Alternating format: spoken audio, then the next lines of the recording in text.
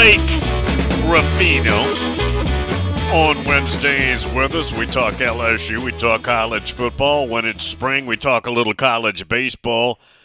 Blake, what does Brian Kelly do? What is he doing to clean up what needs cleaned up?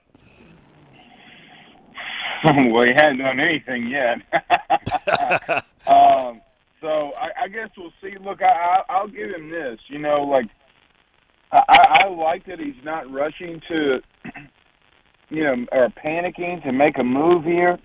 You know, I mean, like, look, USC has not filled their DC role. I know that Arkansas did fill their OC role. Obviously, that was some serious news yesterday. But, I think with Matt House at DC, we'll see how that transpires. I just don't know, Bill, if he, is going to allow him to return next year.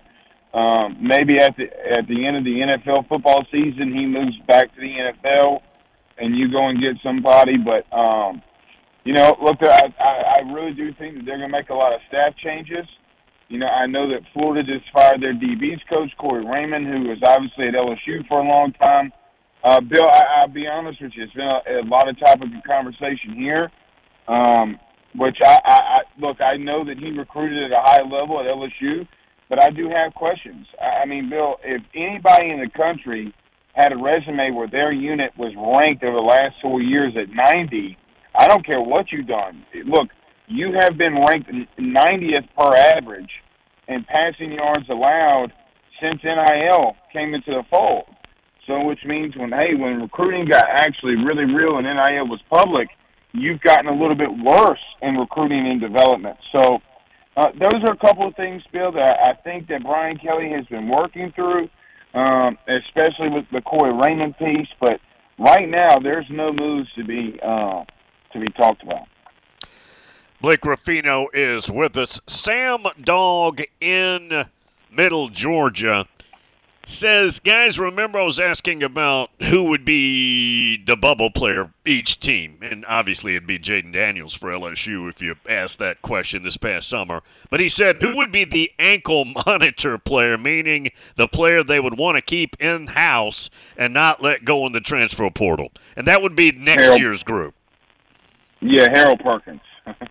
Yeah. I mean, look, Bill, he had an off season and had 70 tackles and 7 sacks.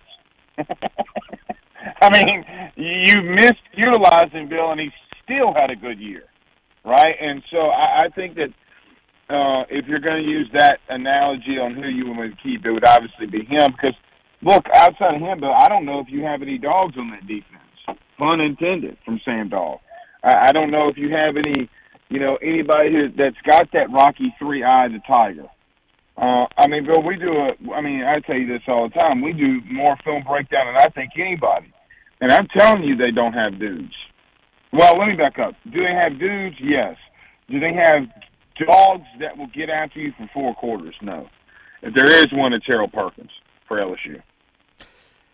I've asked you this 50 times, but all these quarterbacks and more are going to be in the portal, but some good-looking dudes in there right now. Is LSU going to be flirting?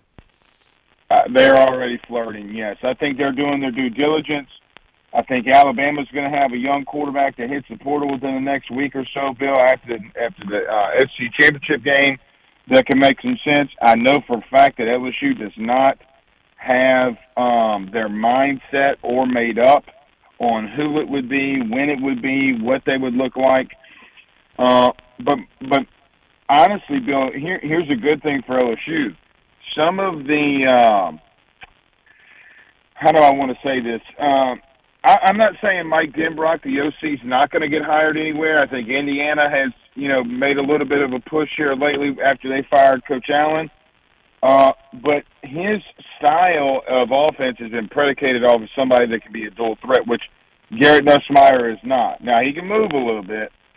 So I would not be surprised, Bill, if and when they go into the portal, if it's a little bit somebody a little bit more mobile. Look, if Garrett Nussmeier went down next year, Bill, LSU's in a world of trouble, okay, with these young freshmen. They're not ready. And Bill, look, here's just the truth about college football that people, when we see a highly ranked quarterback. Bill, I'm old enough to remember when Jane Daniels had 85 passing yards against Auburn the following year he's a Heisman Trophy quarterback. I'm old enough to remember when Joe Burrow had 91 yards against Miami and Bill threw for 45%, and the next year he was a Heisman Trophy candidate. So, or winner, excuse me, not even candidate.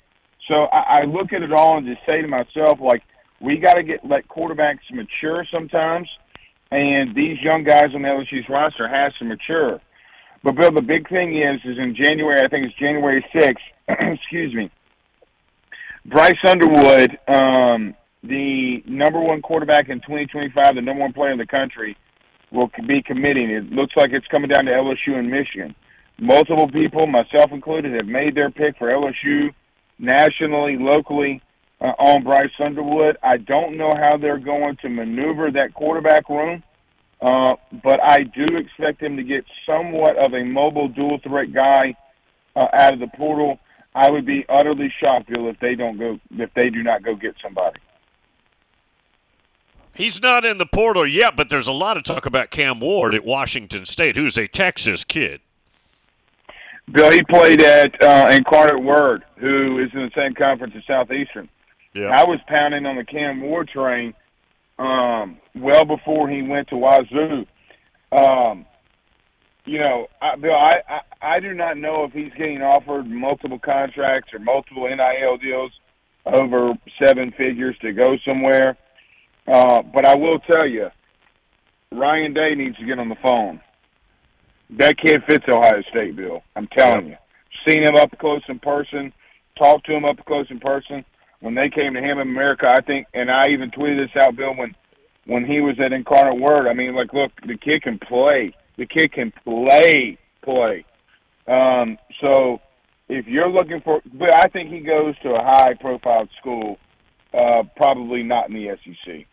Now, let me back up. Maybe Bill, maybe Saban does a little something. I'm never going to count him out. You're right.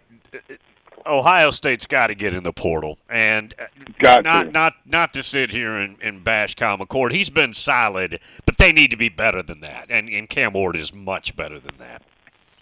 Well, Bill, in these type of games, okay, yeah. We see it with guys like Jane Daniels. Bill, we see it with Jalen Milroe. You got to be able to move. Like, long are the days where you can – Bill, McCord has negative close to 200 or maybe around 100 rushing yards on a year because of sack yardage, right? Like, I mean, you have to be mobile. Bill, what was the closest game Georgia almost lost? Like, you honestly thought in the last 2 years they were going to lose. It was Ohio State. Well, why? Okay, well, you see C.J. Stroud killing it in the NFL, but that's not the reason. Bill, look at the way that he ran the football. Yeah. Brady Cook at Missouri kept that game close against Georgia. Why, Bill? Because he can move the pocket. There is no answer, okay? And it's been Kirby's kryptonite. It's been Nick's kryptonite. Hendon Hooker did what he did a year ago by getting out of the pocket and running. That's what keeps games close. But what do I care if a kid's going to gain 10 yards in the air or with his legs? What do I care if I'm an OC? You got to be able to move. And I'm telling you, Cam Ward, for me, fits what Ohio State would do. He feels like them. They need to get involved with that kid when he hits the portal. What gives in the Georgia-Alabama game? Bill, I've heard a lot of I say a lot, but some national media is saying that, Alabama's going to, lose 14, 17 points. Good luck with that. Can they do it, Bill? Sure. But I'm not one of those. Look, I've seen a couple of quarterbacks that could run against Georgia. I've seen Peyton Thorne. I've seen Brady Cook. I've seen guys that can move a little bit. The question is, Bill, can they contain him? And if he does get some confidence and hit some of those passes deep, we'll see how that goes. But, Bill, I'm picking Georgia again until they lose. I think I'm 62 and 31 on the year on picks. I rode Georgia all the way. I'm not going against them until they lose. I think they have too much depth along both lines of scrimmage that they can rotate more than Alabama. I think Alabama's a little beat up in some areas.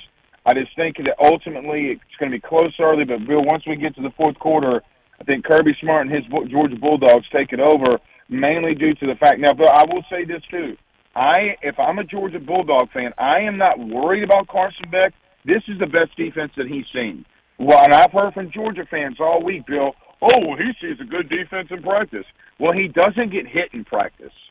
He doesn't get lit up by Dallas Turner.